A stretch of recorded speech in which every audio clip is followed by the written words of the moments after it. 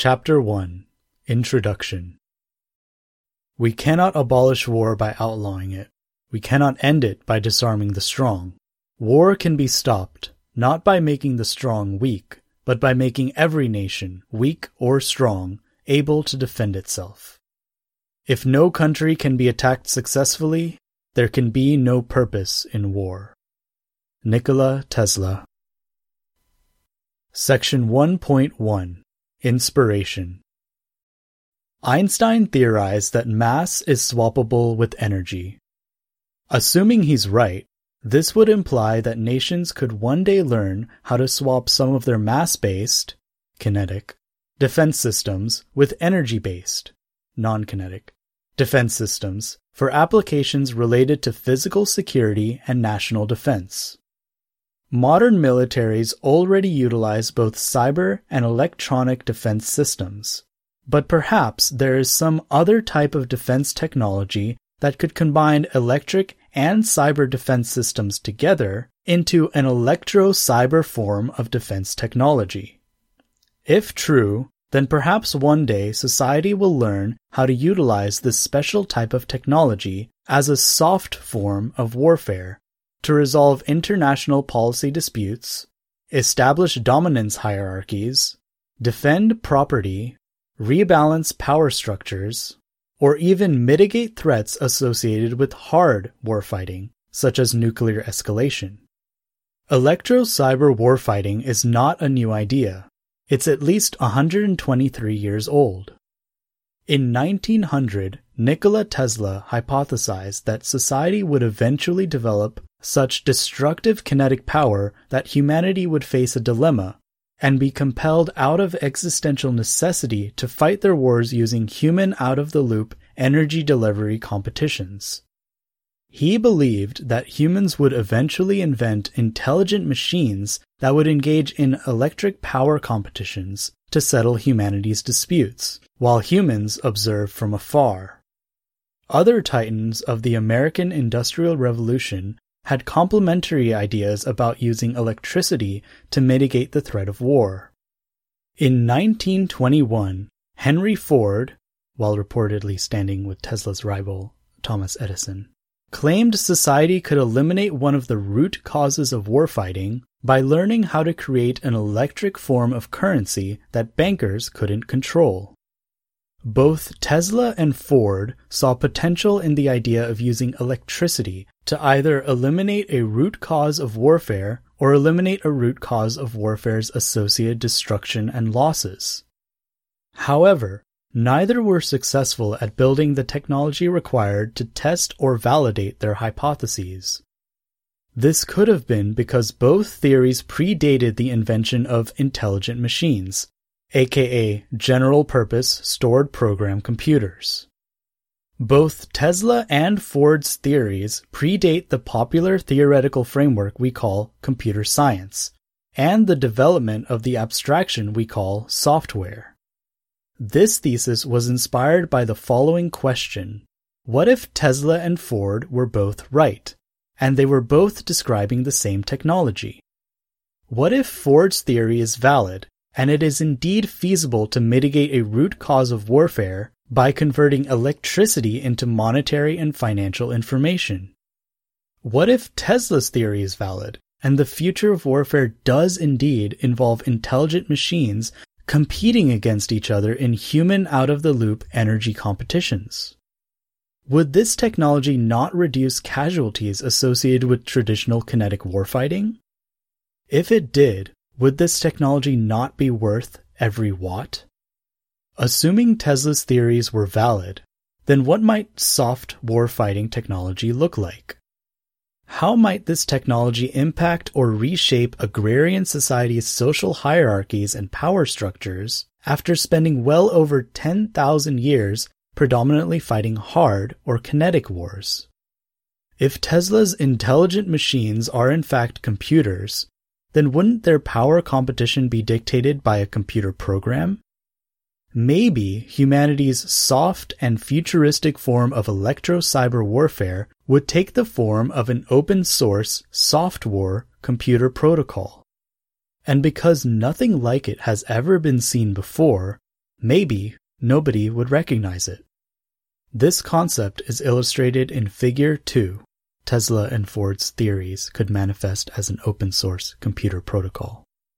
A soft war protocol could theoretically utilize society's internationally dispersed global electric power grid and existing internet infrastructure to empower computers to impose severe, physically prohibitive costs on other computers in, from, and through cyberspace. It could combine Tesla's and Ford's ideas together and serve as both a soft war protocol and a monetary network. There's no logical reason to believe it couldn't serve both functions simultaneously, considering how the development and expansion of all technologies need financing, especially defense industrial complexes. Here's an even more compelling idea. Maybe soft war technology already exists, and nations are already starting to adopt it. Maybe this new form of power projection technology is already demonstrating how it can empower every nation, weak or strong, to physically secure their interests like never before, thus fulfilling Tesla's prediction. Perhaps this electro-cyber warfighting technology is hiding in plain sight, but people don't recognize it yet because they are mistaking it for a peer-to-peer electronic cash system. Finally, perhaps all it will take for society to recognize that they're entering a completely new and transformational paradigm of non-lethal warfighting is simply a different point of view. To that end, the author presents this thesis. Section 1.2 Justification. Airplanes are interesting toys, but of no military value.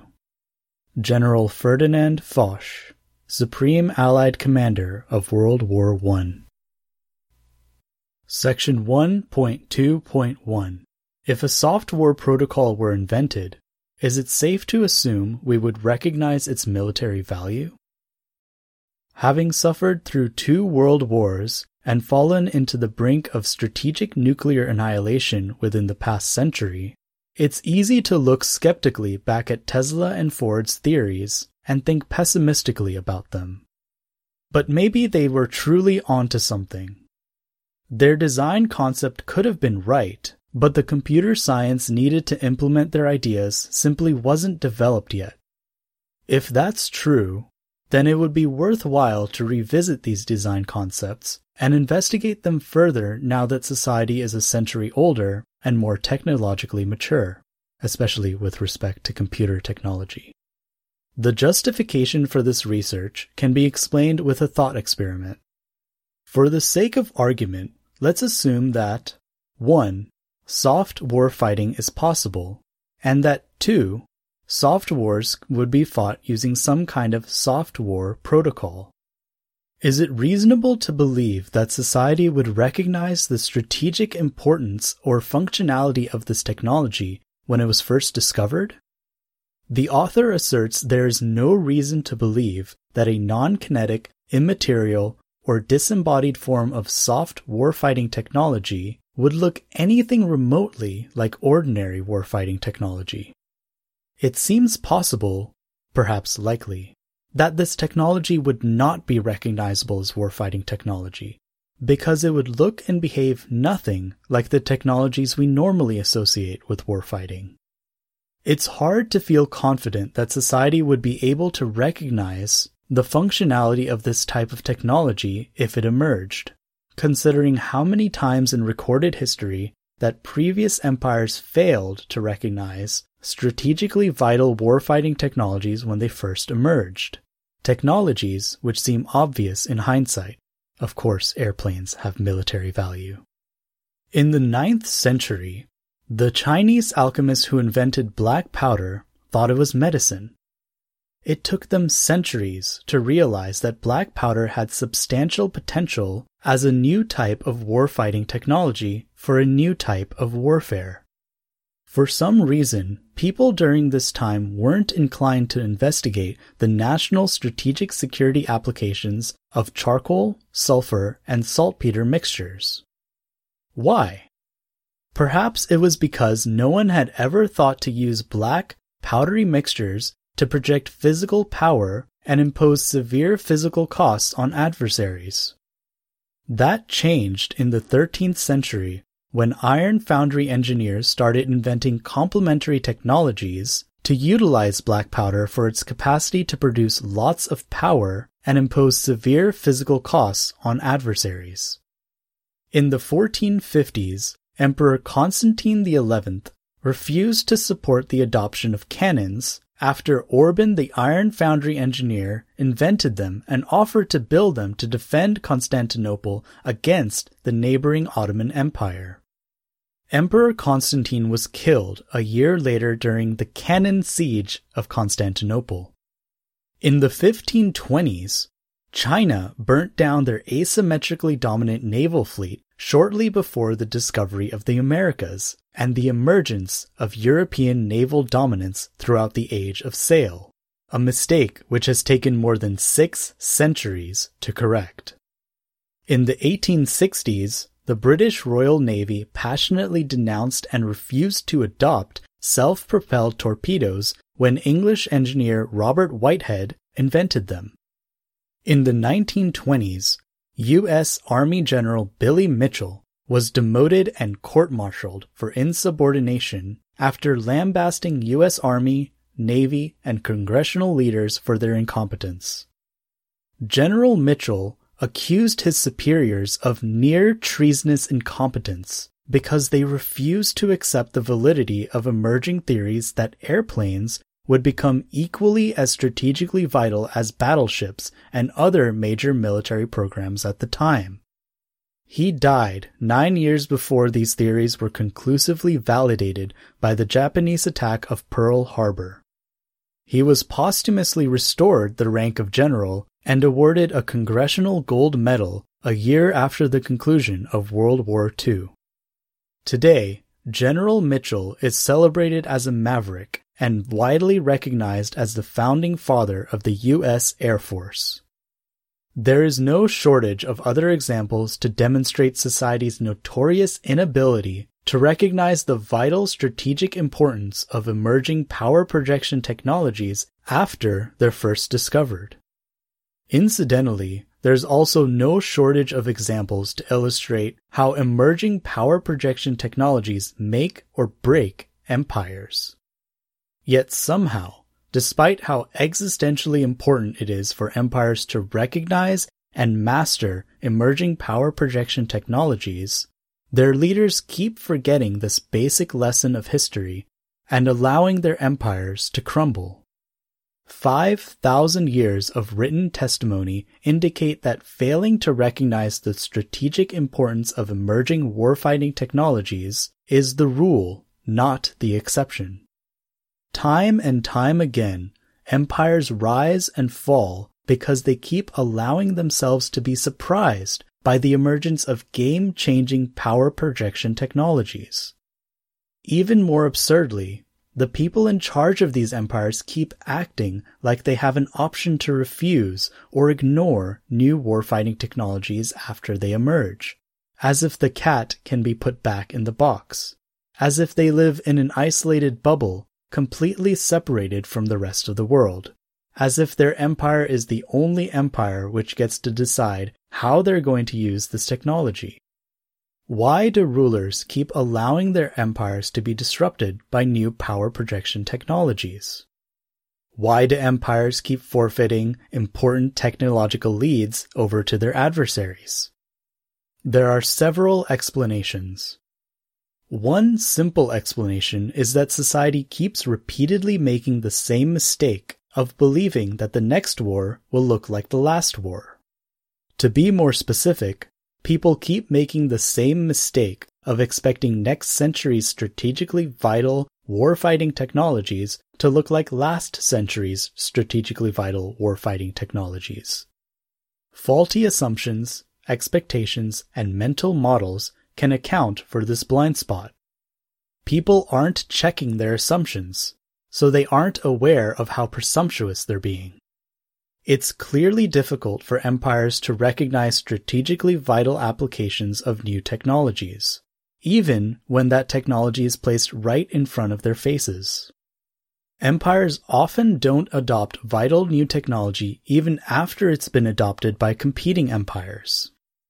Empires don't take new technology seriously even when their own military officers literally scream at them to take it seriously before the next major disruption of the existing power dominance hierarchy begins. Instead, they discredit them or discharge them.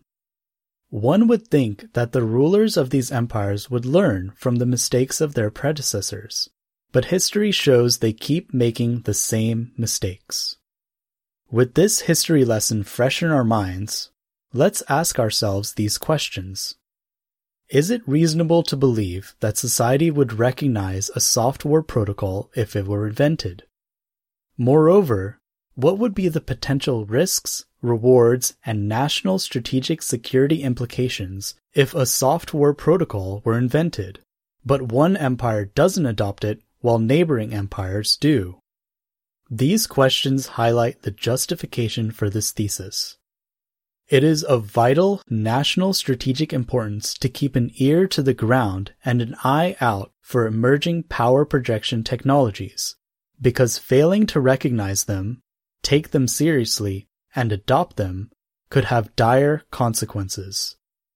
Like everything in nature, empires rise and fall based on their ability to adapt to new power projection tactics, techniques, and technologies.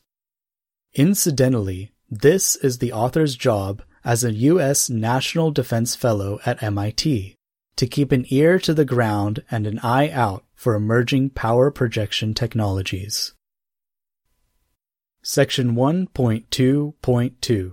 Even if society recognized software, is it safe to assume they would adopt it before it's too late? The Manhattan Project is the biggest fool thing we have ever done. The bomb will never go off, and I speak as an expert in explosives. Admiral William Leahy, Chief Military Advisor to President Truman, 1945. Expanding upon this thought experiment even further, let's assume that 1. Soft warfighting is possible, that 2. Future wars could be partially fought using some kind of soft war protocol, and 3. U.S. National Defense Fellows have successfully identified a key enabling technology for this type of warfighting and are actively working to raise awareness about it, to the point of dedicating more than a year of research to developing a theory about soft war to inform the public. Is it reasonable to believe that society would accept it and adopt it soon enough? Perhaps some people would, but how long would it take for enough people to reach consensus that this technology has vital national strategic significance and should be adopted and mastered, even stockpiled, as soon as possible? Would society reach consensus before their adversaries reached consensus? Would they adopt and master this new strategically vital power projection technology before their adversaries adopted and mastered it? As has always been the case with the emergence of new strategically vital power projection technologies, timing is everything. This thought experiment highlights a national strategic security dilemma. If a new technology does not have vital national strategic security implications, this would imply that barriers slowing society down from reaching consensus about the strategic importance of that technology would represent a national strategic security hazard. Like all examples of game-changing power projection technologies to emerge in the past, success depends upon the speed of adoption. Thus, anything that degrades speed of adoption would also degrade security. It's not sufficient for society to eventually recognize the vital strategic importance of vital new power projection technology. They must come to consensus about it, adopt it, and master it before their adversaries do.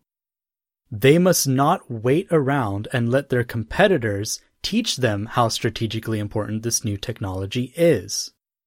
As one of many famous examples, the people of Constantinople had less than a year to reach consensus that cannons were of vital strategic importance, which must be adopted despite their cost.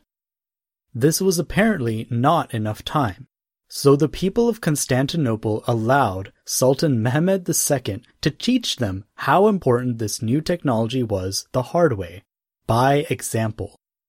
During the early 1900s, the US government had a few decades to reach consensus that airplanes, nuclear energy, and rocketry would have game-changing security applications, and it worked out well for them, but not without some hiccups along the way. As those precious few decades ticked along, there were many barriers, for example, court-martialing General Mitchell, or bad advice from people like Admiral Leahy, which slowed down public consensus. In the 1930s, Albert Einstein concluded that nuclear energy likely won't be obtainable in his lifetime. A few years later, Einstein pleaded with the US government to take the national strategic security implications of atomic energy more seriously. By 1939, the situation had become so severe that Einstein, a world-famous pacifist, urged U.S. President Franklin Roosevelt to race to develop atomic warheads before Germany. Many forget that Einstein's famous letter to Roosevelt doubled as a mea culpa letter after he famously discredited the potential for nuclear energy and famously advocated against war. The barriers which slowed the American public from reaching consensus about the strategic implications of these emerging technologies had the potential to seriously jeopardize U.S. national strategic security. Consider how many people would not have been killed, or how much time, effort, and resources would not have been wasted if military leaders and civil policy makers had accepted Billy Mitchell's ideas sooner and postured the U.S. to be a leader in aerial warfighting in the mid-1930s. Consider what would have happened if Germany, the first to develop the jet aircraft and ballistic missiles, had also developed atomic warheads first, months before the US did. The point is, the US dodged several strategic bullets throughout the 20th century. Is it reasonable to assume the US will keep successfully dodging bullets when the next strategically vital power projection technologies emerge throughout the 21st century? Section 1.2.3 4 National Strategic Security Hazards. Protect your heads with shields in combat and battle. Keep your right hand, armed with the sword, extended in front of you at all times. Your helmets, breastplates, and suits of armor are fully sufficient together with your other weapons and will prove very effective in battle. Our enemies have none and use no such weapons. You are protected inside these walls. Purported final speech of Emperor Constantine XI during the 1453 cannon siege of Constantinople. These thought experiments are designed to beg a question. What barriers slow the adoption of emerging power projection technologies that have vital strategic security importance? The reason why this question is so important to beg is because every answer to it represents a national strategic security hazard. So what specifically are the barriers that slow adoption? The author proposes 4 answers: lack of general knowledge about the profession of warfighting, pacifism, analytical bias, and cognitive dissonance. One thing slowing society from adopting emerging power projection technologies is a general lack of knowledge about the profession of warfighting. Some people simply don't have enough experience or understanding with the basics of physical security to make the connection and encourage rapid adoption.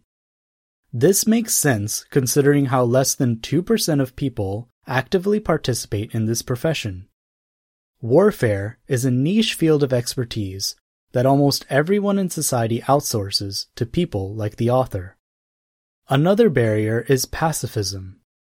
Some people are perfectly capable of understanding the potential strategic implications of a new technology, but they have a hard time accepting it because of moral, ethical, or ideological objections. Pacifism slowed the development of both air forces and space forces, and was especially prevalent amongst civil scientists during the first decade of nuclear warhead development. At one point, President Truman called Oppenheimer a crybaby scientist and forbid him from visiting the White House because of how much Oppenheimer struggled to emotionally reconcile the development and use of nuclear warheads based on moral, ethical, and ideological objections. Airflight, spaceflight, and nuclear energy were technological milestones that many in society wanted to preserve for strictly peaceful purposes. These people were perfectly aware of the fact that airflight, spaceflight, and nuclear energy technologies could be used for physical power projection and warfare. They just objected to it based on ideological reasons, and discredited the people who talked about using it for security purposes as being warmongers. Outspoken pacifists like Einstein famously overcame these objections and eventually encouraged the development of nuclear warheads, recognizing the simple fact that nobody has the option of outlawing their adversaries from utilizing these technologies against them. Whether it's due to lack of knowledge about warfighting or pacifism, the core challenge associated with getting the public to quickly adopt strategically vital power projection technologies appears to be a byproduct of self-domestication. Like any other animal, humans are vulnerable to becoming too docile and domesticated. This can cause them to misunderstand the importance of emerging power projection technologies. This may sound impolite, but it's a legitimate assertion backed by no shortage of scientific evidence and written testimony that will be discussed throughout this thesis. Docility and self-domestication are reoccurring security problems that are pertinent to the subject matter concerning national strategic security and any emerging physical power projection tactic, technique, or technology. It's possible for human populations to spend too much time separated from nature to understand their own nature. In their comfort, complacency, or perhaps even hubris, they forget how strategically important it is to remain at the top of the power projection curve. So of course they will struggle to understand how new power projection technology functions, and why it is so important for them to adopt it as soon as possible. Some have argued that expecting a domestic society to see the functionality of emerging power projection technology, in other words, weapons technology, is like expecting a golden retriever to understand the functionality of a wolf collar. This concept is illustrated in Figure 3, a domesticated wolf wearing a wolf collar. In their domesticated state, golden retrievers don't know what they are and where they come from.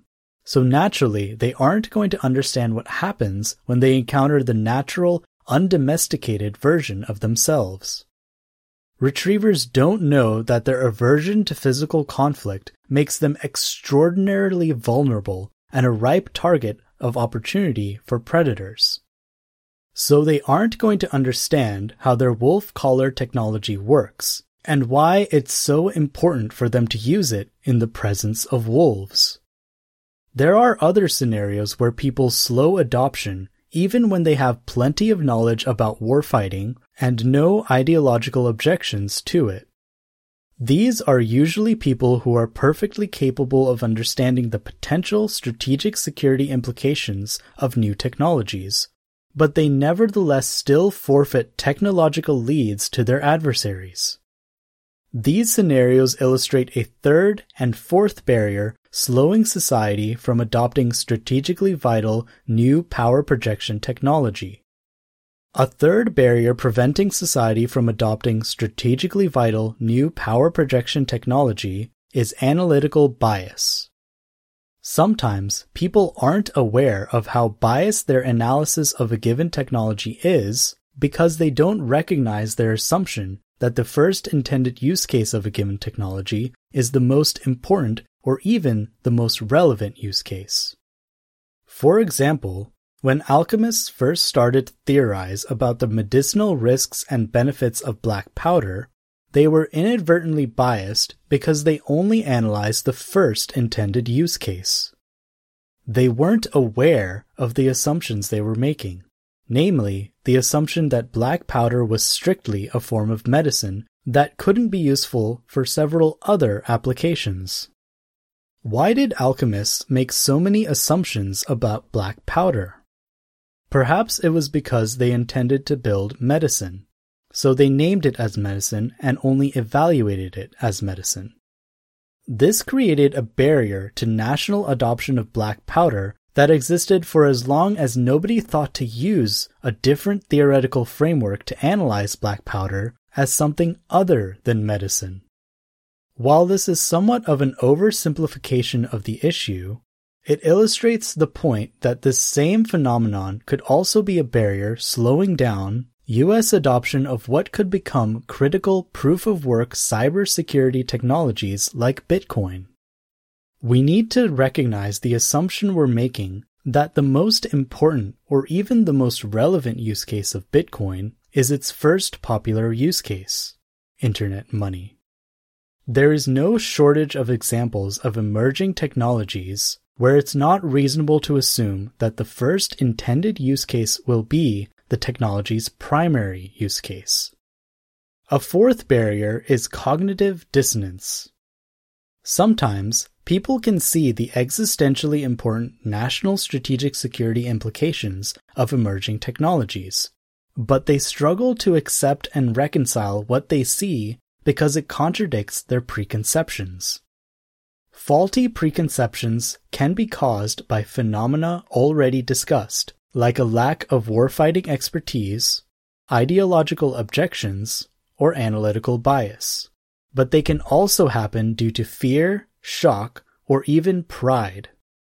In plain terms, change is scary, and it's easier on the emotions to ignore or discredit the threat because we don't like the way it feels to be threatened, especially if we've become too accustomed to being the top dog. Esteemed gunnery specialists of the British Royal Navy bitterly opposed adoption of Whitehead's self-propelled torpedoes because of how hard it was for them to reconcile how effective this technology would be at subverting and countervailing the combined strength of their navy, the world's most powerful military force at the time. It's hard to dedicate one's career to the mastery of one form of warfighting only for it to become obsolete by the emergence of a new power projection technology. As history has shown time and time again, all it takes is one engineer to subvert the authority of an entire military institution and undermine its combined expertise. As Edwin Gray notes about Whitehead, this relatively unknown English engineer exerted more influence over the tactics of naval warfare and the design and development of warships than all of the world's top admirals and naval architects put together. Cognitive dissonance due to fear, shock, or pride could also explain why the U.S. rejected General Mitchell's theories about how vulnerable U.S. naval warships would be against aerial bombardment. General Mitchell famously led a demonstration where a captured general warship was sunken by an airplane-launched torpedo to demonstrate how easy it would be for adversaries to employ the same power projection tactics, techniques, and technologies against U.S. battleships. Nevertheless, officials rejected his assertions about the emerging strategic importance of air power and continued to invest heavily in the development of battleships throughout the 1930s, battleships which now lie at the bottom of the Pacific Ocean. Accepting the national strategic implications of disruptive new power projection technologies and then pivoting to adopt them as soon as possible is naturally going to be hard in bureaucratic systems like the U.S. government that have been intentionally designed not to change quickly. This challenge is compounded by the complexities of novel technologies with a steep learning curve. But other times, such as in the case of the emergence of the Whitehead torpedo, lack of adoption could be attributed to hubris, cognitive dissonance, and sunken cost fallacies. Being able to recognize the strength and disruptive potential of new power projection technologies requires one to have the courage to accept and recognize one's own weaknesses and vulnerabilities to those technologies. Accepting the emergence of disruptive new power projection technology requires a population to accept the fact that existing defense systems, which they probably paid a lot of money for, aren't going to secure them as well as they thought they would. For example, investing substantially in kinetic warfighting technologies may not provide as much security as expected, and could lead to a substantial amount of sunken costs if other nations learn how to utilize non-kinetic or soft warfighting technologies via cyberspace that can bypass kinetic strength altogether. If this type of situation were to happen, it would be the fiduciary responsibility of those responsible for sinking so much money into increasingly irrelevant kinetic warfighting technologies to accept these sunken costs and maneuver accordingly. Moreover, shock and even denial are common responses to the sudden existential dread faced by a person or a population when they realize they are losing a vitally important technology lead to their adversaries because of assumptions they didn't realize they were making. Assumptions like expecting the next war to look like the last war, or expecting digital age warfighting technologies to look the same as non-digital age warfighting technologies. It is hard to reconcile the idea that one's baked-in assumptions about the future of warfare could irrevocably harm one's country. But this is the responsibility of all leaders, especially military officers. Empires rise and fall based on the baked-in assumptions guiding the decisions of those entrusted with the responsibility of national security. And warfare is a path-dependent phenomenon that is highly unforgiving to people who make miscalculations because they don't take the time to seriously question these assumptions. The point is that no empire is safe from technology disruption. It's strategically essential for populations not to allow fear, shock, hubris, complacency, or sunken cost fallacies to slow their adoption of new power projection technologies when they emerge. Speed of adoption has always been critical, especially when factoring in how severe and highly path-dependent the consequences can be if vital new power projection technologies aren't adopted quickly. Military leaders must hold none of their expertise in existing power projection tactics, techniques, and technologies too sacred, because winning strategies can change as quickly and as often as the technological environment changes. And there's no doubt that our technological environment is changing rapidly in the digital age, perhaps more rapidly than in any other time in history of the profession of warfighting. Section 1.2.4 Raising Awareness and Educating the General Public About New Power Projection Technology. Educate and inform the whole mass of the people. They are the only sure reliance for the preservation of our liberty. Thomas Jefferson. For whatever reasons society might struggle to accept the national strategic security implications of emerging power projection technologies, the answer to overcoming these barriers seems to be the same: raising awareness and educating the public. If a population is too domesticated, in other words, too passive or separated from the business of physical confrontation, to understand the dynamics of physical power projection, or they feel inclined to reject a theory based on ideological reasons, this barrier can be mitigated by raising more awareness and educating the public.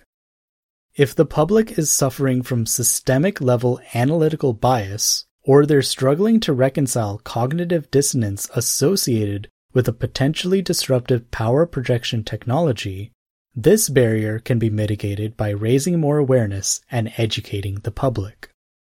To that end, the primary justification for this research is to provide more information about the possible national strategic implications of an emerging power projection technology called Bitcoin. A simple definition of Bitcoin is that it's the world's most widely adopted, open-source, proof-of-work computer protocol to date. Proof-of-work is a new type of computing protocol which enables users to keep cyber resources, in other words, software and the corresponding bits of information managed by that software, secure against attacks not only by encoding logical constraints, but by imposing severe physical costs. Whereas most computer systems use only encoded logical constraints to keep themselves secure against systemic exploitation, hacking, proof-of-work systems like Bitcoin use real-world physical power, watts, to keep cyber resources physically secure against attack by imposing severe physical costs, as measured in watts, on any would-be attackers. Based on the theoretical framework developed and presented in this thesis called Power Projection Technology, the author hypothesizes that Bitcoin is not strictly a monetary technology, but the world's first globally adopted soft war protocol that could transform the nature of power projection in the digital age, and possibly even represent a vital national strategic priority for U.S. citizens to adopt as quickly as possible. Section 1.3 Background. War is merely the continuation of policy with other means. Karl von Clausewitz. Section 1.3.1 Modern Warfare 101. The author recognizes that many readers do not have expertise or training in modern military theory. Therefore, before proceeding into a detailed theoretical discussion about the potential national strategic security implications of proof-of-work technologies like Bitcoin, it might be beneficial to establish a common understanding of the profession of warfighting and briefly elaborate on the soft war neologism. For this, the author turns to one of the most respected modern military theorists, General Karl von Clausewitz. In the early 1800s, General Clausewitz examined the nature of war and defined it as a trinity with three distinct characteristics. First, war is comprised of the same blind natural forces of primordial violence observed in nature. Second, war contains the play of chance and probability, rewarding creative spirits. Third, war is an instrument of national policy used to resolve political disputes. Clausewitz's explanation of warfare is noteworthy for several reasons. The first is because it acknowledges warfare as a primordial phenomenon, something that has existed since the beginning of life on Earth. If we were to combine this observation with what we now understand about biology, we could note that physical power competitions like warfare predate humans by billions of years. Physical power competitions play an essential role in evolution as well as the establishment of nature dominance hierarchies, including but not limited to human dominance hierarchies. Physical power competitions can be observed in every corner of life at every scale, helping organisms of all kinds solve the existentially important problem of establishing a pecking order over Earth's limited resources. The second reason why Clausewitz's definition of war is noteworthy is because it acknowledges how the natural forces levied during war are intrinsically blind. In other words, physical power competitions are completely unbiased, indiscriminate, and exogenous to people's belief systems. Based on what we now understand about physics, we note that the natural forces to which Clausewitz refers are forces displacing masses to generate physical power, aka watts. These watts are most often generated kinetically through newtons of force displacing kilograms of mass. We can independently and empirically validate from our own personal experiences that watts are indeed blind. They don't appear to show favoritism or have any discernible prejudices. They have no known capacity for misrepresentation, and all things appear to be subordinate to them, including and especially the people at the top of existing dominance hierarchies who enjoy high rank, wealth, and social status. Third, Clausewitz's trinity acknowledges war as a game of probability, the outcome of which favors creative spirits. War could therefore be described not just as an indiscriminate physical power competition, but a probabilistic one, aka a lottery. Moreover, winning the power lottery is not merely about finding ways to amass larger quantities of physical power. It's about combining people's intelligence to utilize physical power in the most creative and innovative ways possible. Why? As an instrument for resolving international policy disputes, which include, but are not limited to, international monetary policy disputes. It was from this point of view that Clausewitz made the aphorism for which he is famous. War is merely the continuation of policy with other means. What Clausewitz meant by this statement is that even though war is inherently destructive, nations do not go to war merely for the sake of demonstrating their capacity for destruction. Instead, nations seek to utilize the blind natural forces as an alternative means to resolve international policy disputes. In other words, war is a mechanism for nations to settle policy disputes using physical power, aka watts, rather than a court of law, because the former is perfectly indiscriminate, while the latter is not. Section 1.3.2 War versus Law. But why would nations prefer something as lethal and destructive as warfare to resolve international policy disputes when they have a far more energy-efficient option of peaceful adjudication through a court? The answer is quite simple, because they don't trust, respect, or sympathize with the court. To borrow a concept from an anonymous software engineer, the root problem with peace is all the trust that's required to make it work. It's not easy to get a large population to come to consensus about what right means, much less what the right ruling is, or the right rule of law is. It's even more difficult to expect large populations of people to trust their lawmakers not to abuse the abstract power and control authority given to them by the existing rule of law. It's perhaps even more difficult to trust people both inside and outside a given nation to sympathize with the nation's laws. History is full of breaches of the enormous amount of trust that's required to make law-based societies function properly.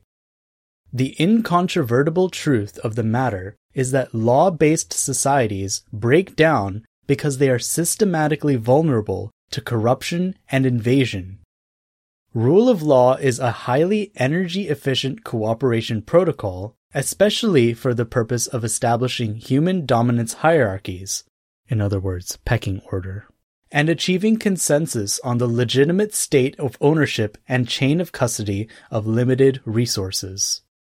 Rule of law is particularly well suited for functions like property dispute adjudication. But law-based societies aren't perfect. They come with substantial trade-offs. Like all rule sets, laws are inherently inegalitarian. They create a ruling class and a ruled class. laws are also trust-based. They only function properly when the ruling class can be trusted not to exploit the ruled class, when people can be trusted to follow the rules, and when neighboring societies can be trusted to sympathize with their neighbors' rules. In other words, law-based societies are predisposed to systemic exploitation and abuse because they rely too much on trusting people who do not deserve to be trusted. Humans are apex predators.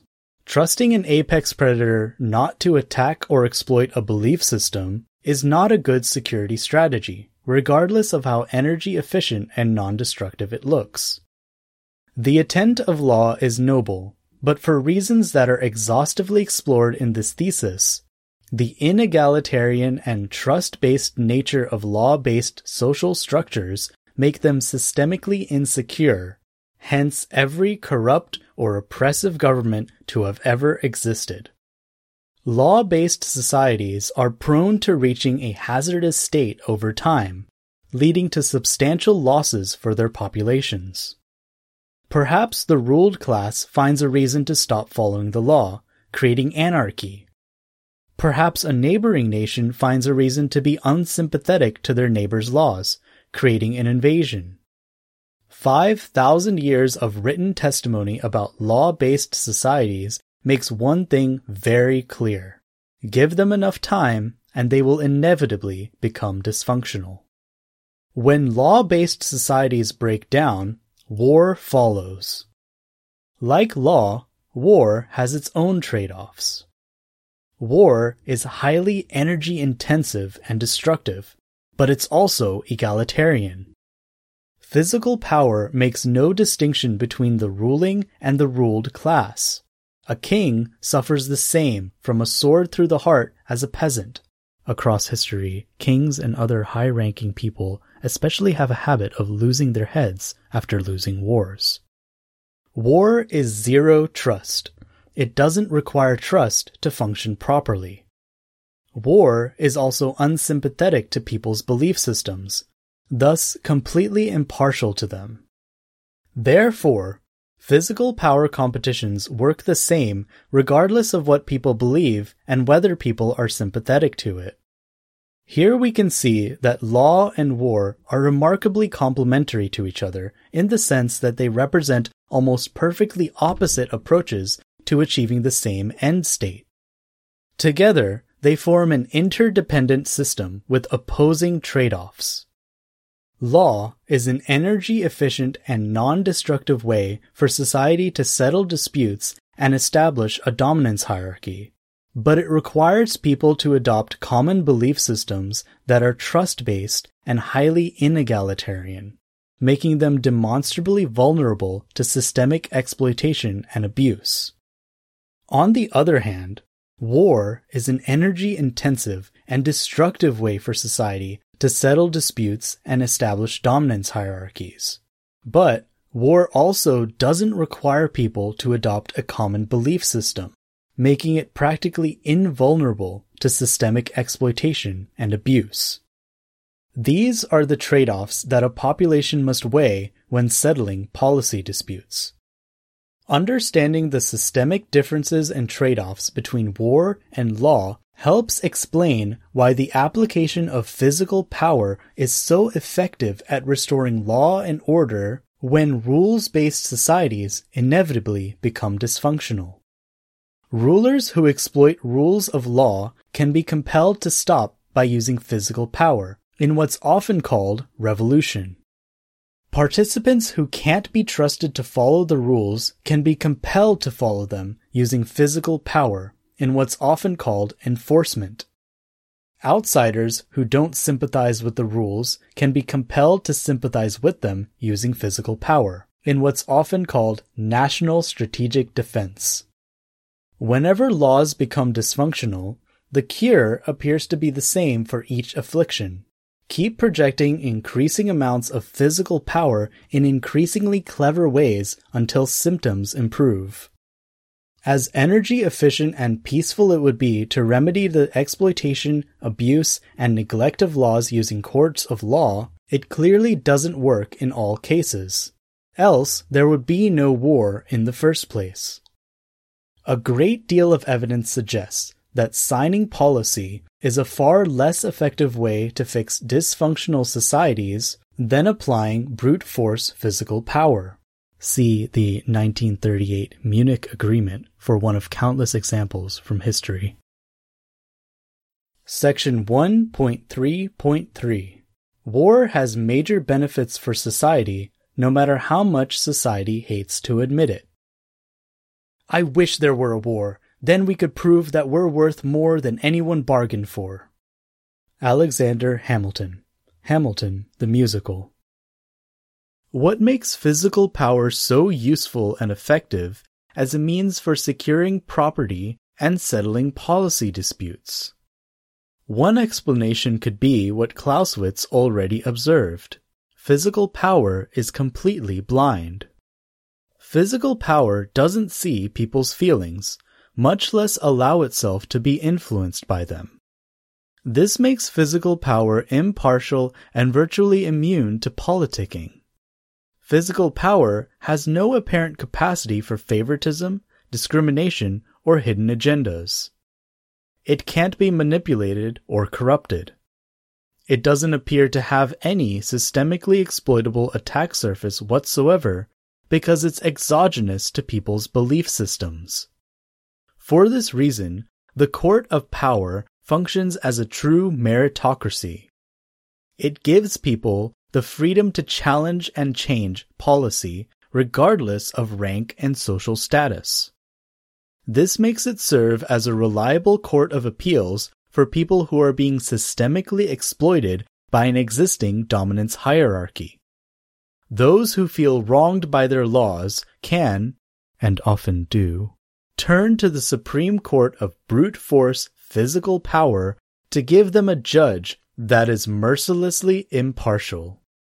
Physical power's rulings are quick and decisive. The basis for its judgment is known equally by everyone, and its verdict is very easy to audit, making it an easy way to achieve consensus. Another explanation for why physical power is so useful is because it is virtually unlimited and relatively easy to access.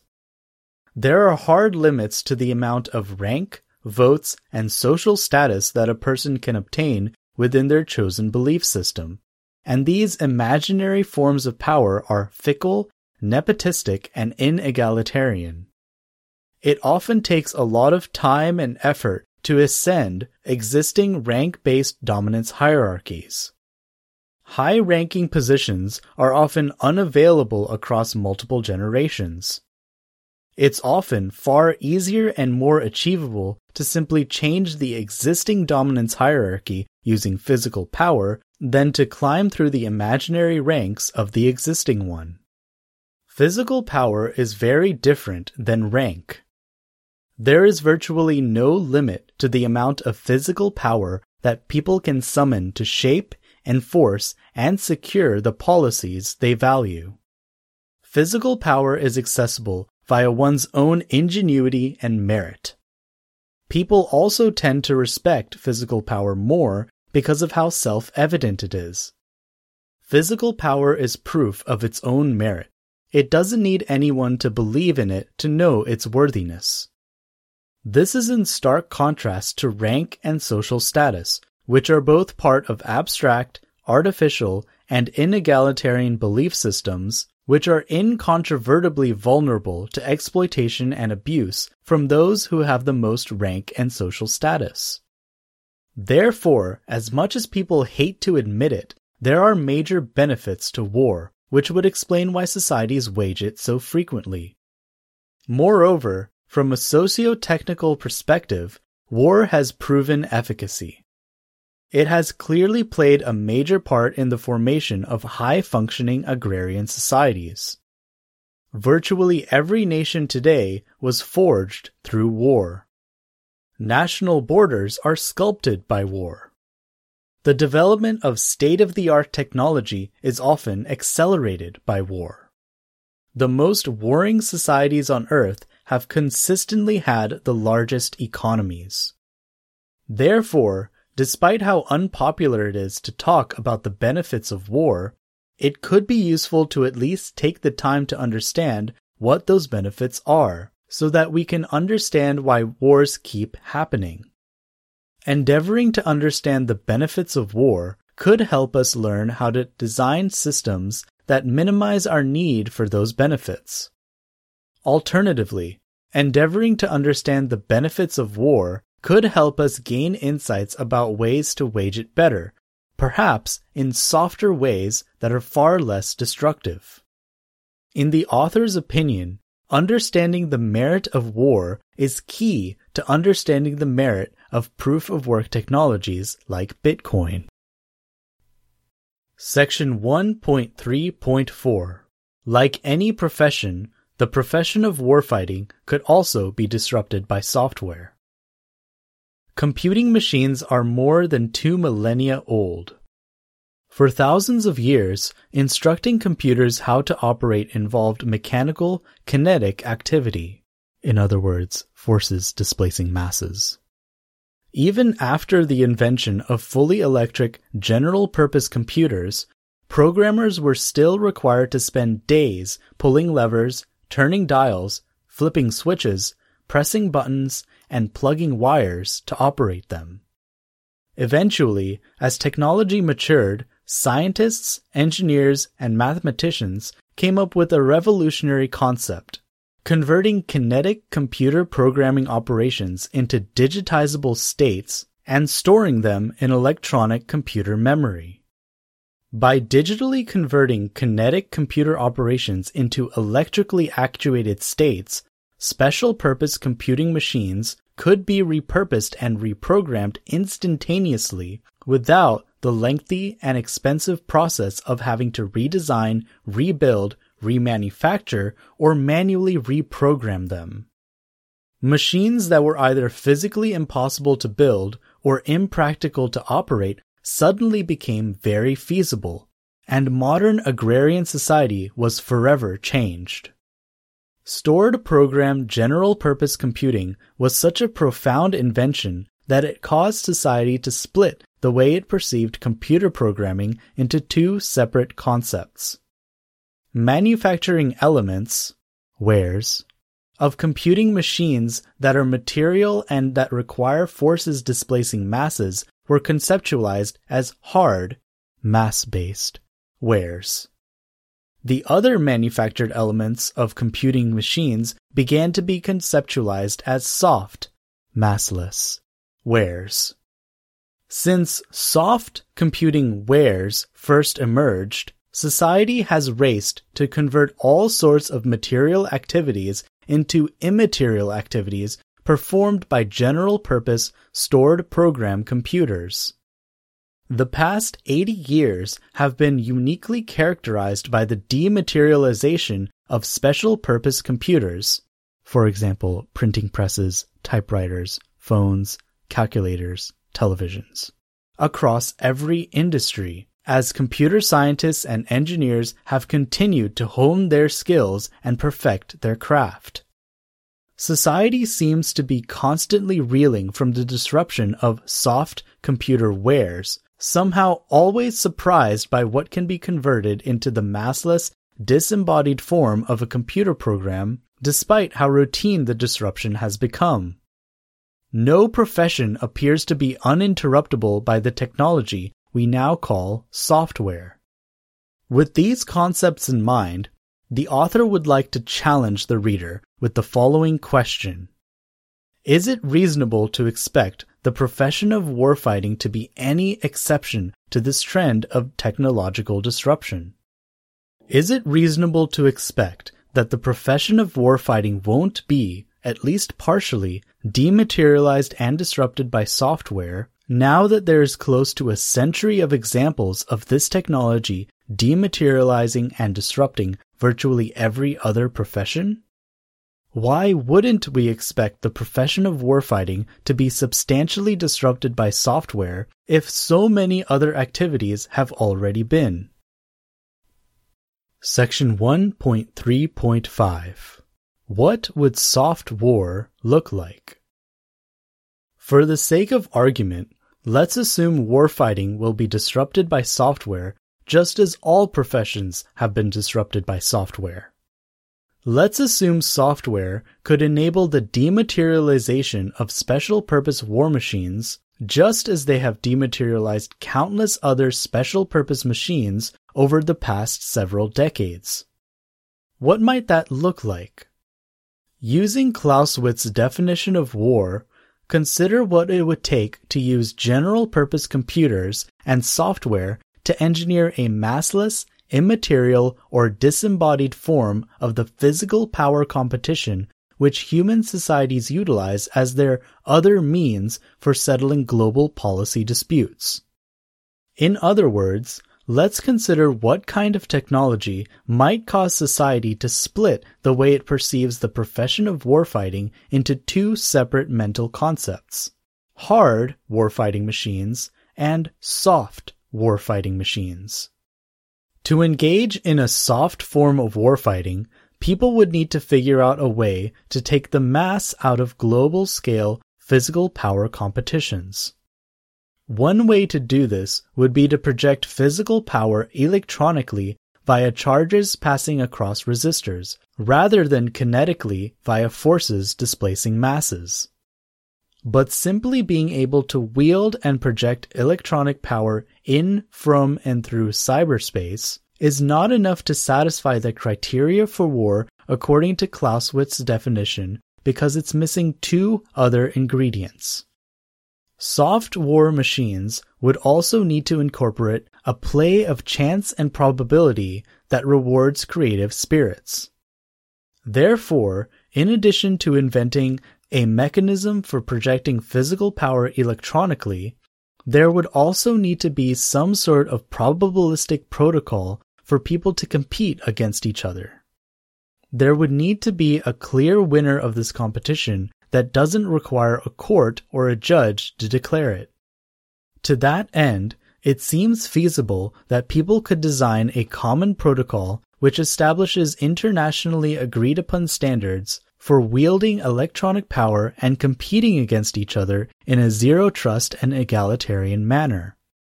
The final ingredient for soft war, according to Clausewitz's definition, is for nations to simply start using this electronic power projection technology to settle their policy disputes. Soft war machines would need to serve their nations as a continuation of policy with other means, just as Clausewitz aptly described war. Nations would need to start using it to physically secure the international policies they value. Section 1.3.6 Soft war would have strategic benefits for rebalancing power structures. What exactly would be the benefits of creating a soft form of warfighting? To answer this, let's consider the previously mentioned benefits of warfighting and then reflect upon what would happen if it became more massless, disembodied, or immaterial. A soft form of warfighting would give people access to the supreme court of physical power, and that court would likely be just as indiscriminate and impartial in electronic form as it already is in kinetic form.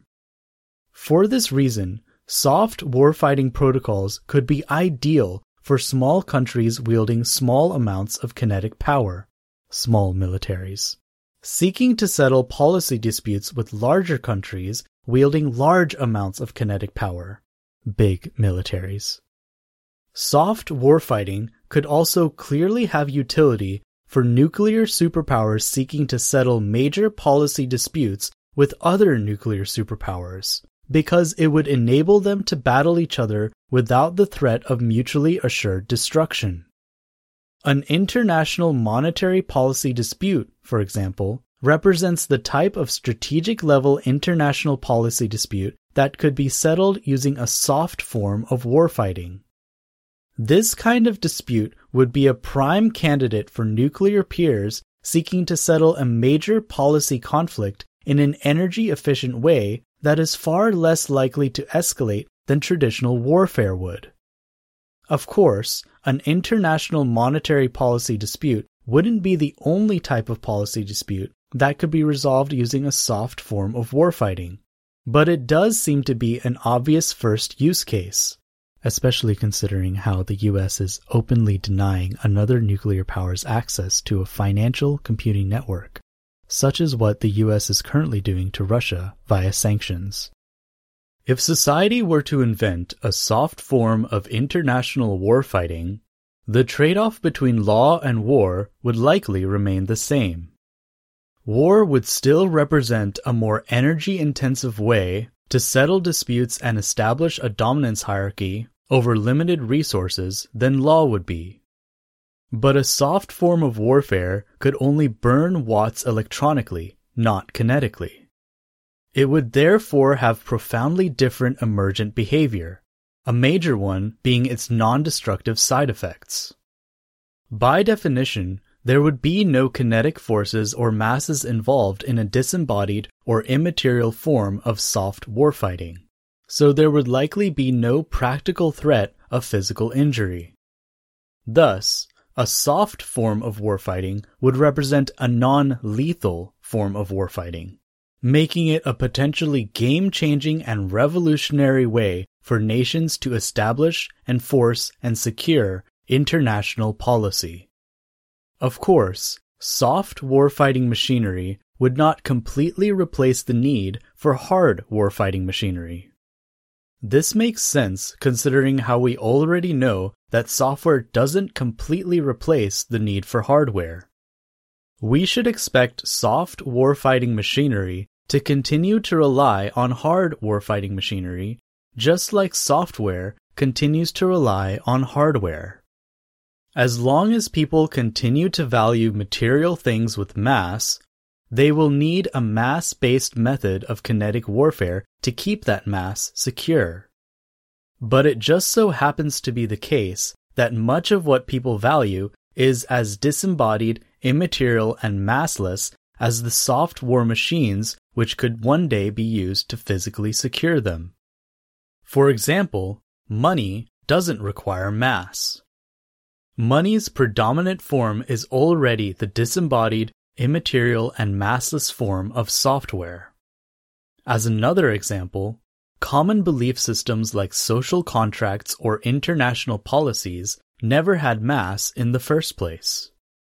Things like constitutions and rule of law have always been disembodied and immaterial, so who says they can't be physically secured against systemic exploitation and abuse in a disembodied and immaterial way?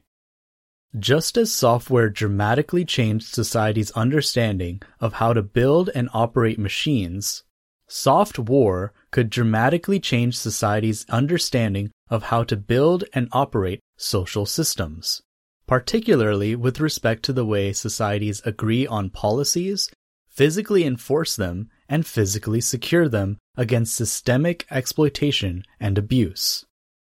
Similar to how the amount of hardware needed to compute things substantially decreased following the invention of software, the amount of hard warfighting machinery needed to secure our policies and our belief systems using physical power could decrease following the invention of soft warfighting machinery.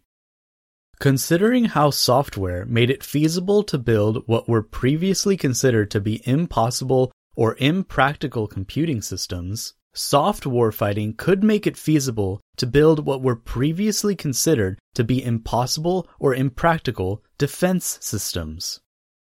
Bizarre and counterintuitive solutions for national security, solutions like non-lethal and non-destructive world warfare, would theoretically be feasible if a soft form of warfare were discovered and utilized by nation-states. And it could dramatically transform society's ethical calculus in the process. Section 1.3.7 Soft war could change a society's ethical, moral, or ideological calculus. System security is a trans-scientific phenomenon. It involves difficult, unquantifiable questions about system design, morals, and ethics. These types of trans-scientific questions would likely become a major topic of conversation if society were to discover a soft form of warfighting. That is, a new way of settling policy disputes in a zero-trust and permissionless way that is physically incapable of causing injury. Would it be moral or ethical to design legal systems using pen and parchment which are 1. Insecure against systemic exploitation and abuse, and 2. Must be enforced and secured using lethal kinetic power if society discovered a non-lethal and non-destructive alternative to warfare? Imagine if society were to discover a way to write down policies using C++ instead of parchment, then enforce and secure those policies using physically harmless electric power. A discovery like that could change society's perception of the moral value of traditional laws and warfare simultaneously. Would it be ethical to prohibit people from securing property and enforcing policies they freely choose to value in a non-lethal way? Some people might argue that it's not ethical to prohibit people from securing their property and policy at all, even if it does lead to serious injury. For American readers, consider what the authors of the Second Amendment of the U.S. Constitution would think about government officials advocating for public policies which prohibit citizens from physically securing their property. This becomes a relevant topic of conversation when writing public policy about Bitcoin. If the theories presented in this thesis are valid, that Bitcoin represents a physical security system rather than a strictly monetary system. Attempting to outlaw electric forms of power projection technology like Bitcoin could eventually be seen as a double standard. Why would it be acceptable for citizens to utilize kinetic, lethal, forms of physical power to secure the property and policy they value, but not electro-cyber, non-lethal, forms of physical security?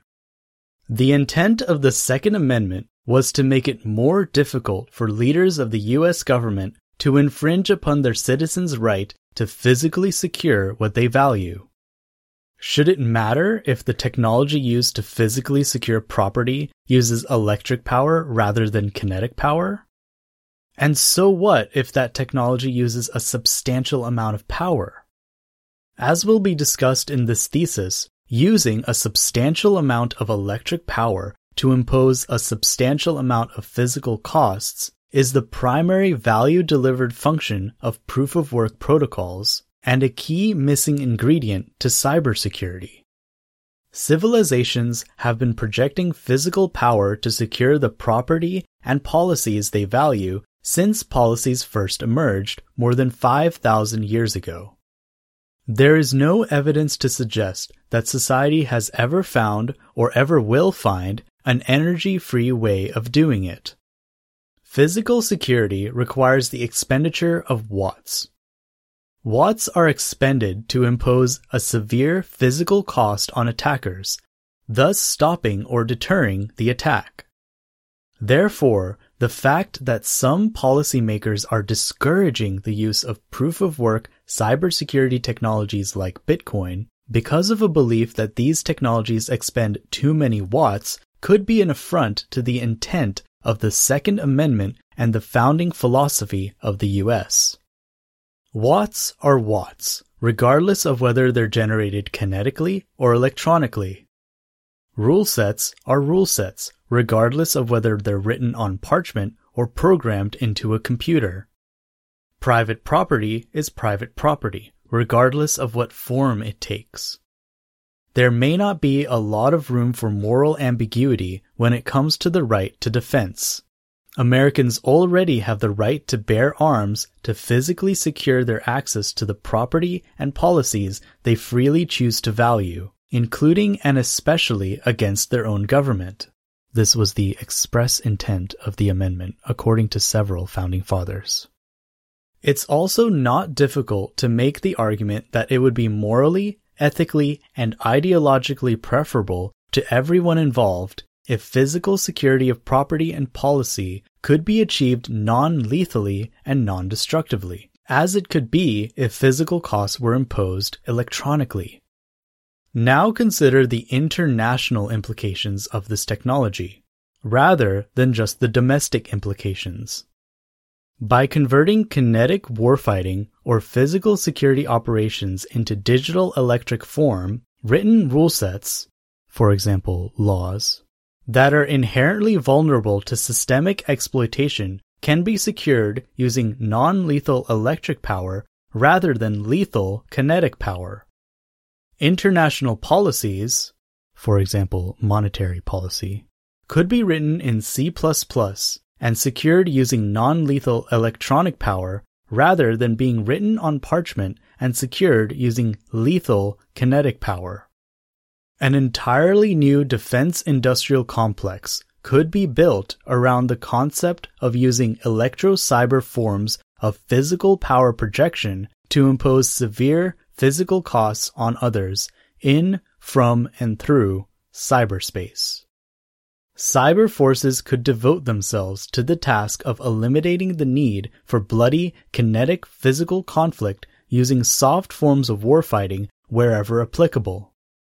How could someone consider this to be an immoral or unethical pursuit, even if it does require a great deal of energy? Which is what people implicitly assert when they argue that proof-of-work technologies like Bitcoin are bad because of their energy expenditure. Aside from a fear of technological disruption, why would a nation want to prohibit the use of non-lethal warfighting technology? Which is what they could be doing when they consider banning the use of proof-of-work technologies.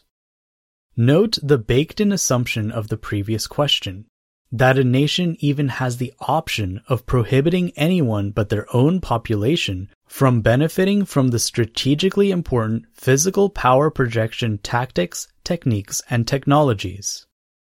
If proof-of-work does indeed represent strategically important power projection technology for the digital age, then banning it for ideological reasons, namely that it's too energy-intensive, would be banning one's own population from benefiting from a strategically important technology that other nations could adopt for their own strategic benefit.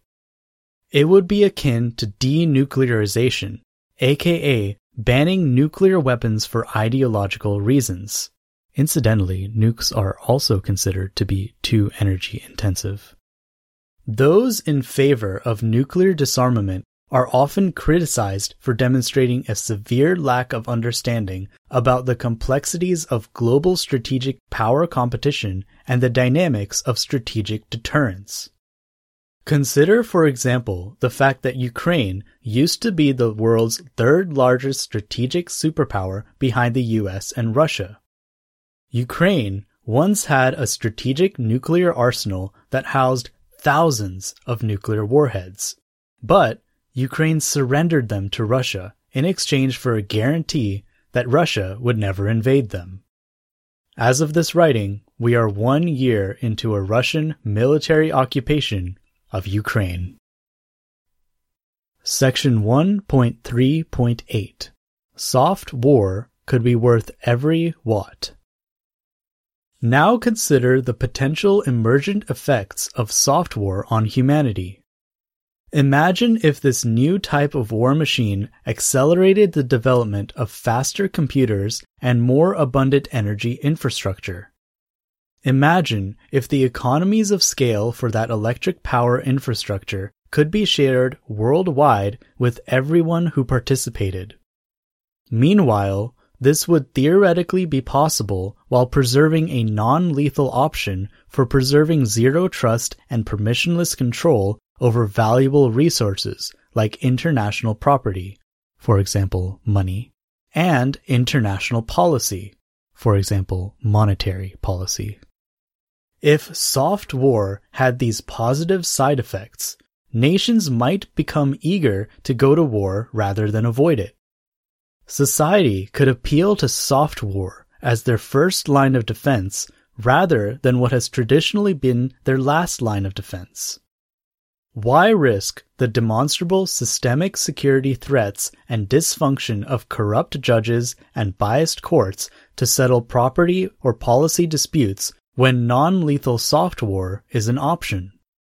Systemic security hazards, for example, oppressive ruling classes, could be stopped before they escalated into wide-scale losses, as is often the case for citizens who wait too long to go to war. With soft war, citizens would be more empowered, in the literal meaning of the word, to physically secure themselves against a well-known vulnerability of rules-based society, their own untrustworthy nature. An unthinkable amount of human exertion and sacrifice could be replaced by an electricity bill, and there would be virtually no limit to the amount of electric power citizens could summon to secure the bits of information they value, no matter what it's used for. People could build machines to harness the power of the sun to do what previously required humans to kill each other at unnatural scale. If any of these theories about soft war are valid, then how could it not be worth every watt? Even if we ignore the strategic imperative of adopting new power projection technologies when they emerge, there is clearly a moral or ethical imperative to adopt non-lethal physical security tactics that don't result in bloodshed, and proof-of-work protocols like Bitcoin represent non-lethal physical security tactics. Section 1.4 Objective. If you don't believe me or don't get it, I don't have the time to try to convince you. Sorry. Satoshi Nakamoto. Section 1.4.1 Responding to 2 Presidential Executive Orders. The primary objective of this thesis is to develop and present a new theoretical framework for researching the risks and potential benefits of Bitcoin. This research objective supports President Biden's March 2022 Executive Order, EO, on ensuring responsible development of digital assets and May 2022 EO on improving the nation's cybersecurity. Per White House press release, this EO represents the first whole-of-government approach to addressing the risks and harnessing the potential benefits of digital assets and their underlying technology. The scope of this research effort is limited to the underlying technology of Bitcoin, colloquially known as proof of work.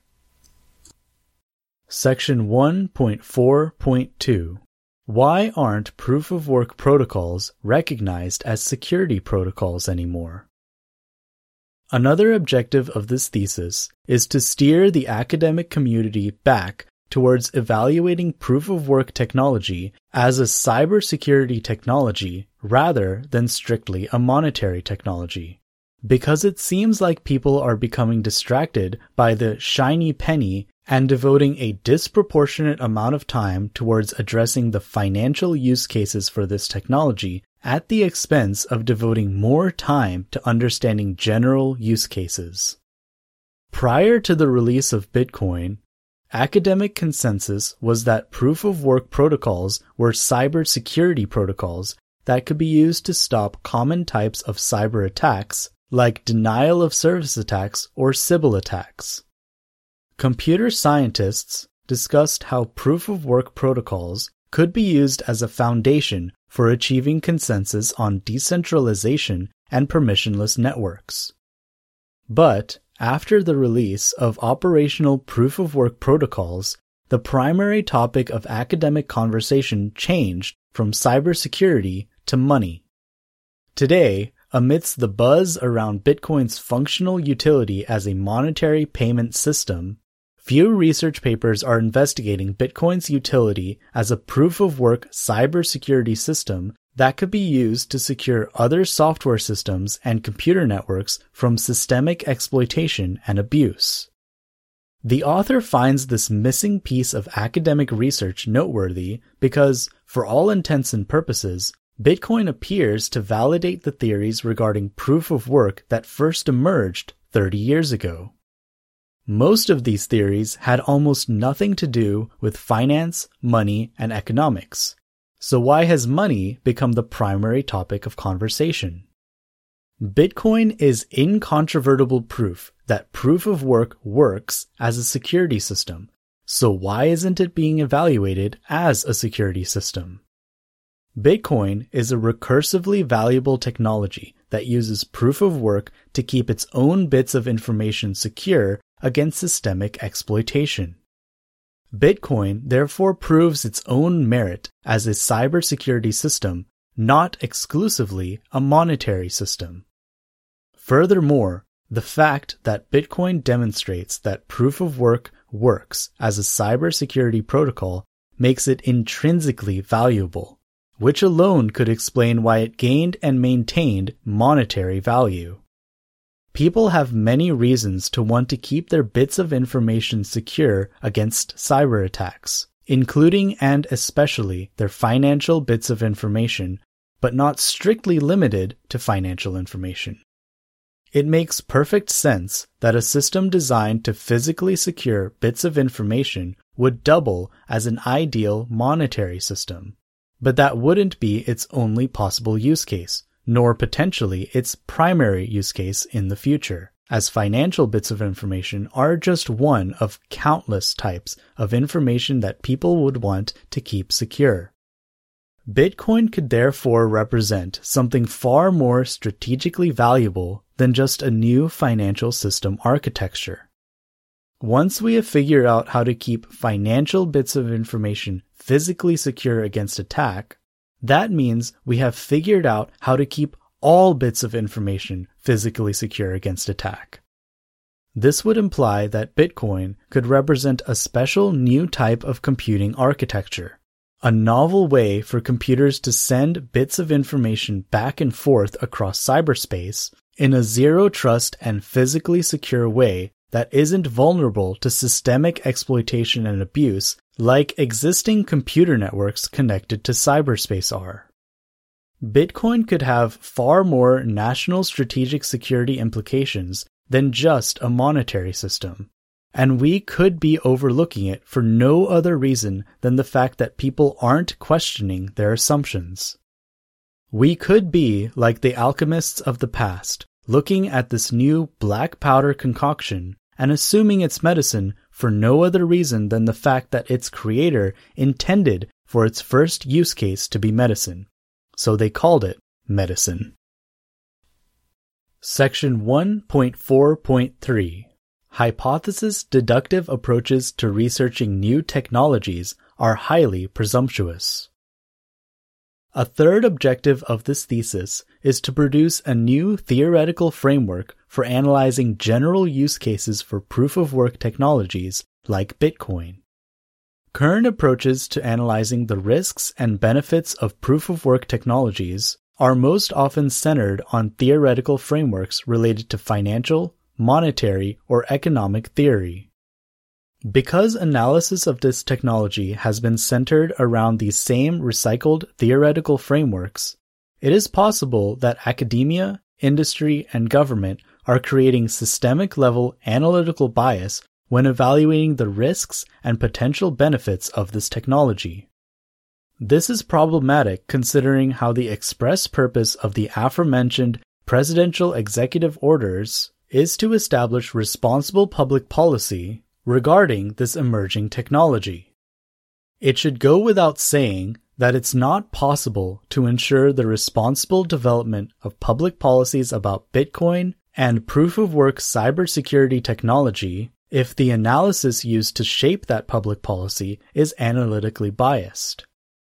Academia, industry, and government could be introducing analytical bias into their research because of the presumptions that must be made when performing hypothesis-deductive research.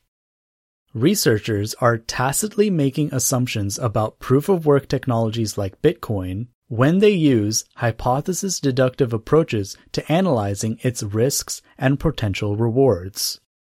They are presuming this technology is strictly a candidate form of monetary or financial technology for essentially no other reason than the fact that an anonymous programmer arbitrarily called it a peer-to-peer electronic cash system, and that financial use cases happen to be among the first operational use cases for proof-of-work protocols.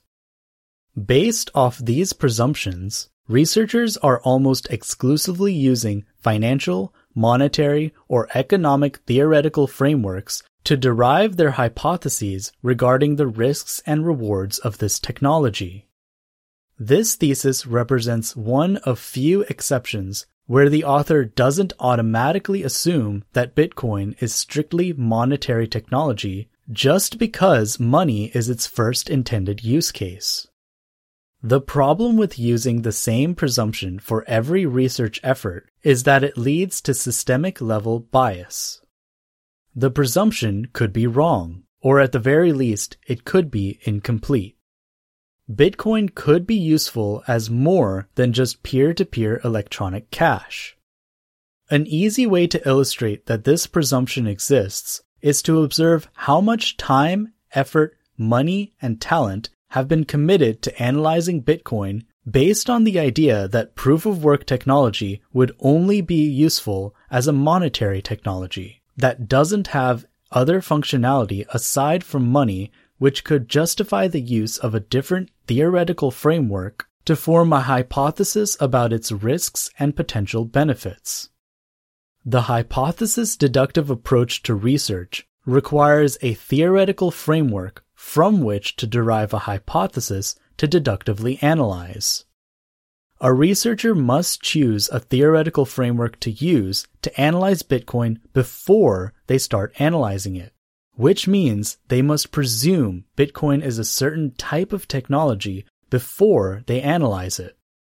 But Bitcoin is a novel technology which may or may not have functionality outside the artificial boundaries of the theoretical frameworks chosen to design or analyze it.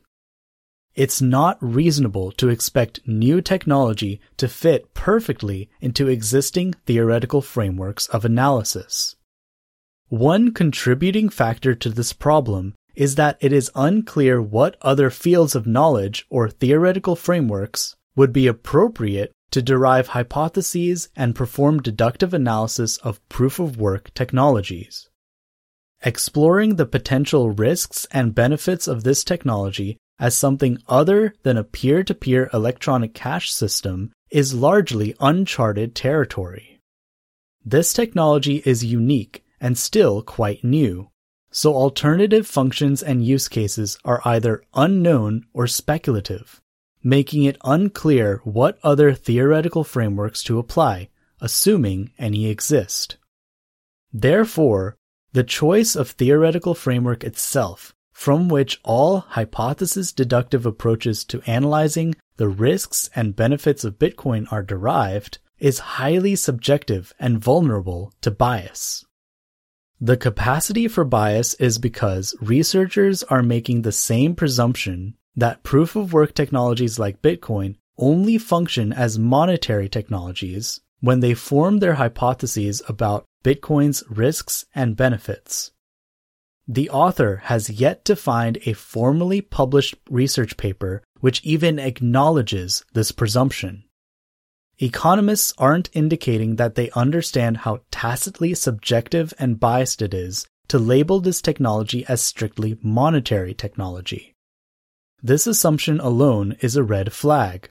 There's clearly a risk of analytical bias because researchers aren't even acknowledging the presumption they keep making and their own capacity for bias.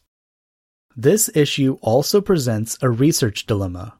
It's difficult to perform alternative hypothesis-deductive analysis of new technology when it's unclear what alternative theoretical frameworks, if any exist, to use to derive a hypothesis to analyze in the first place. This dilemma suggests that a missing ingredient for research related to proof-of-work technologies like Bitcoin is the exploration or the development of different theoretical frameworks from which to generate hypotheses and deductively analyze it. For the sake of developing informed public policy on proof-of-work technologies like Bitcoin, it would perhaps be beneficial to generate a different theory about proof-of-work technology to guide analysis, something that doesn't regurgitate the same presumptions predominating current research. This is the objective of this thesis. Section 1.4.4 Computer Science 101. All computer program specifications are abstract, subjective, and arbitrary. The potential for analytical bias regarding Bitcoin is especially noteworthy considering how proof of work was first and foremost described by computer scientists as a cybersecurity protocol for 15 years preceding the release of Bitcoin. Computer scientists have been researching proof-of-work concepts since the early 1990s, but this is less common knowledge, perhaps because when the design concept was first introduced, it wasn't called proof-of-work. Like all design specifications, proof-of-work was an arbitrary name that emerged several years after the design concept was first introduced in academic literature. Speaking of arbitrary names and design specifications, the first formally published paper to introduce the term proof of work originally called it bread pudding. Other papers called it a pricing function, client puzzle, or a stamp. Like all software specifications, the names assigned to programs which implement proof of work designs, to include the name proof of work itself, are arbitrarily derived metaphors based on the personal whim of the inventor. A foundational principle of computer theory is that software is an abstraction. Therefore, all software specifications use semantically ambiguous and arbitrary descriptions. Software engineers arbitrarily and subjectively choose how to describe their software based on what information is important to share about their design. Some engineers, like Satoshi, chose names based on the software's intended use case. Others choose names to emphasize design concepts. In either case, the name is arbitrary. In fact, even the term software itself is arbitrary. The names and descriptions that software engineers use to describe the design and functionality of their computer programs are not intended to be technically accurate. It's impossible to produce a technically precise description of an abstract concept like software. The names used are intended to make it easier for people to understand a program's intended use case and desired complex emergent behavior, which may not be the program's primary use case in the future. This is something that's critical to understand when analyzing software-intensive systems like Bitcoin. Section 1.4.5 Bitcoin's coins have only been a metaphor. The names we give to our computing systems are metaphors. These names are not meant to be taken literally. At the risk of insulting the intelligence of the reader, the computer system which stores our emails and cat pictures is not literally a cloud. Similarly, the computer system used to sell personal and preferential information of billions of people to advertisers is not literally a Facebook. Moreover, any object described using any type of object-oriented software design specification is not an actual object. These descriptions are abstractions used to make it easier to understand the desired functionality and behavior of our software. In 2008, a pseudonymous software engineer named Satoshi Nakamoto decided to describe a variation of the first reusable proof-of-work system developed by Hal Finney as a coin rather than continue to call it a proof. Instead of calling it a reusable proof-of-work protocol that utilized a decentralized server architecture rather than a trusted server architecture, This pseudonymous engineer named it Bitcoin and asserted that it could be used as a peer-to-peer electronic cash system. This pseudonymous engineer was famously short with their description of this technology. Nobody seems to know who the engineer was or where they worked, although they clearly had subject matter expertise in NSA cryptography. The specification they wrote was informally published, and it's only 8 pages long. This pseudonymous engineer did not elaborate much about the design in follow-on conversations, and they famously disappeared just 2 years after first announcing the project. Nothing was formally published or peer-reviewed. The following point should be made explicitly clear. What academia and industry discuss about Bitcoin, including and especially what has been formally published about this technology, is what other people who didn't design it have to say about it based off 1. One of many potential use cases for proof-of-work technologies, and 2. A metaphorical design specification produced by a pseudonymous entity that orphaned the project. Everything that has been written about Bitcoin through formal channels was written by people speculating about someone else's metaphorical design concepts, developing their own theories about it, connecting their own dots based on the same minimal public information. Consequently, there's no expert or authority on general-purpose use cases of proof-of-work technologies like Bitcoin. There are only people with expertise on singular use cases of proof-of-work technologies like Bitcoin. An overwhelming majority of the professional and academic analysis surrounding Bitcoin is centered around a presumption that the only use case for proof-of-work technology is to serve as a peer-to-peer electronic cash system, for apparently no other reason than the fact that peer-to-peer payments were the first operationally successful use case for this technology made by the pseudonymous engineer who developed it. The public appears to be ignoring the principles of computer theory and interpreting Bitcoin's name and design specifications literally, not metaphorically, despite the fact that coin was not even the first name or theorized use case of proof-of-work bread pudding protocols. People are not only adopting the habit of assuming the only possible use case for proof-of-work technologies is financial, they're also adopting the habit of acting like Bitcoin's coins are only coins, even though it's incontrovertibly true that all object-oriented software design specifications are abstract. In other words, it's incontrovertibly true that Bitcoin's coins don't exist. Coins are a completely imaginary concept. Like anything abstract, Bitcoin's coins could just as easily be abstracted as anything else the imagination is capable of conceiving. Hence why proof-of-work technologies were called something else for more than a decade before Nakamoto published the Bitcoin design specification. Yet people keep acting like Bitcoin is strictly a monetary protocol. Moreover, people with economic or financial expertise keep masquerading as experts in proof-of-work technologies like Bitcoin for practically no other reason than the fact that this technology was arbitrarily called a coin and has miscellaneous operational use cases in finance.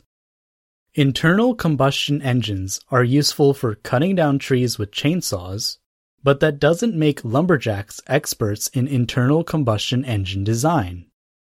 So why are financiers acting like the experts in proof-of-work technologies like Bitcoin, and why are we even listening to them? The most they can claim to be experts in is how to use proof-of-work technologies for singular financial use cases. Theoretically speaking, anything, to include an arbitrarily named software abstraction, can be monetized. Monetary value itself is an abstract concept, so of course something abstract can have monetary value. Moreover, bits of information transferred and stored via computers can represent any kind of information, so of course it can represent monetary information. It's not the fact that people have assigned monetary value to proof-of-work protocols like Bitcoin that the author finds noteworthy. It's the fact that people aren't acknowledging how the term coin is just as much an arbitrary name for proof-of-work protocols and their underlying bits of information as the name stamp or bread pudding. For some reason, much of current academic research doesn't acknowledge this basic principle of computer science. This would also explain how academic consensus about the primary value-delivered function of proof-of-work protocols changed following the operational success of Bitcoin. But why has academic consensus about proof-of-work changed if underlying theories in computer science haven't? Add all these questions together, and the issue seems clear. We need to consider taking a completely different approach to analyzing proof-of-work technology. Section 1.5 Thesis Structure. Section 1.5.1 Overall Structure of the Thesis. This thesis is designed to serve as an open letter to the Office of the President, O POTUS, Office of the Secretary of Defense, O SecDef, Office of the Joint Chiefs of Staff, O JCS, the National Security Council, NCS, and the American public. In response to the March 2022 O POTUS EO on ensuring responsible development of digital assets, and the May 2022 EO on improving the nation's cybersecurity, this thesis provides an argument for why accommodative and supportive Bitcoin policy could be a national strategic imperative. It also provides an argument for why the Department of Defense, DoD, should consider accumulating a strategic stockpile of Bitcoin. These arguments are made from the author's perspective as an active-duty U.S. officer and National Defense Fellow assigned to MIT to research the national strategic impact of emerging technology. This thesis also explores the significance of Bitcoin's proof-of-work protocol from a broader perspective of computer theory. It presents an argument for why Bitcoin deserves to be treated as something wholly different than so-called blockchain or cryptocurrency technology. It explains why Bitcoin is both physically and systemically different from other cryptocurrency protocols and is therefore inappropriate to categorize as the same type of technology, despite having similar semantic descriptions. This thesis introduces a new theoretical framework for analyzing Bitcoin called power projection theory and presents its core concepts in serial fashion, starting with foundational concepts and gradually building upon each other to arrive at a novel description of Bitcoin in later chapters. If the reader skips ahead, they might miss important context needed to fully understand each concept in detail. However, each chapter uses the constant comparative method of grounded theory, repeating the core concepts presented in each section. Therefore, the reader will likely be able to grasp the core concepts of the theory no matter how far they skip ahead. The reader is encouraged to read each chapter sequentially and to revisit previous chapters as needed to understand core concepts. Each chapter is structured as a collection of essays, or what grounded theorists call memos, which capture the core concepts of the theory and assemble them together according to similar conceptual categories and themes.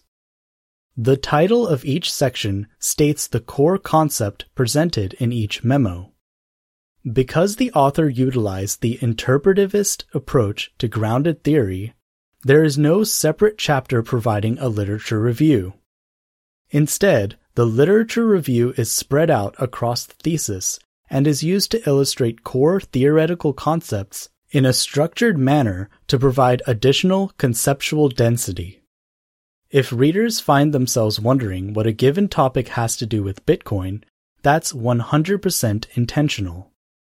The author deliberately searched for anecdotes and diverse information that seem as unrelated to Bitcoin as possible to add conceptual density to the theory and make it richer, a strategy encouraged by those who created grounded theory. Each memo, no matter how unrelated they seem to be, is linked together by core conceptual categories. An underlying theme plays out and eventually culminates in a new and unique specification of Bitcoin as a power projection tactic rather than a monetary technology. The intent of this approach is to capture the complexity of this technology, address its wide range of socio-technical implications, and inspire researchers from across multiple different fields of research to derive new hypotheses to analyze in future research endeavors from their respective fields of knowledge. Section 1.5.2 Chapters 1 and 2 set up power projection theory. Chapter 1 gives the inspiration and justification for conducting this research. The author explains what inspired him to create a new theory about Bitcoin and why he felt it was his fiduciary responsibility as a military officer and U.S. National Defense Fellow to do so. The reader is provided with background information about military strategy and the author's profession of warfighting. The reader is also given some introductory thoughts about the soft war neologism. The purpose of this chapter is to present the argument for why a different theoretical framework is needed to analyze the strategic implications of proof-of-work technologies like Bitcoin.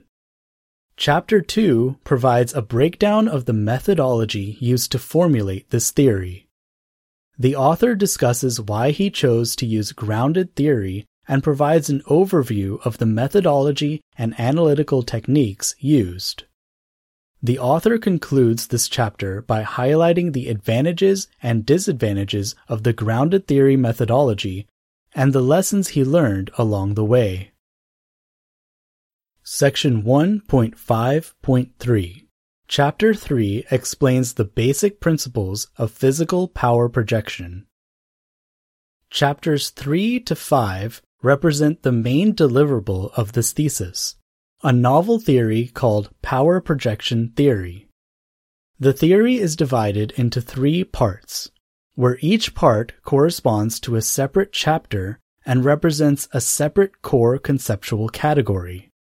Chapter 3 provides the foundational theoretical concepts of power projection theory. The author utilizes different fields of knowledge and theoretical frameworks, namely biology and military strategy, to explain why physical power projection is essential for survival and prosperity in the wild, and how it's used to establish dominance hierarchies, aka pecking order. This chapter explores theoretical concepts associated with property ownership and physical security, using examples from nature to illustrate how organisms develop increasingly clever power projection tactics to settle disputes, determine control over resources, and achieve consensus on the legitimate state of ownership and chain of custody of property. The purpose of this chapter is to introduce the core theoretical concepts needed to understand the complex socio-technical relationships between physical power, physical security, and property ownership. The core theoretical concepts presented in this chapter frame the discussion presented in follow-on chapters. The primary takeaway from this chapter is a detailed understanding of why antlers are such a profound power projection technology, because of how they enable intra-species physical power competition while minimizing intra-species injury. Section 1.5.4 Chapter 4 explains the basic principles of abstract power projection, and why it's dysfunctional. Chapter 4 provides a deep dive into how and why humans use different power projection tactics than animals. The author provides a deep dive on different power projection tactics, techniques, and technologies employed by modern agrarian society. This chapter can be viewed as having two parts.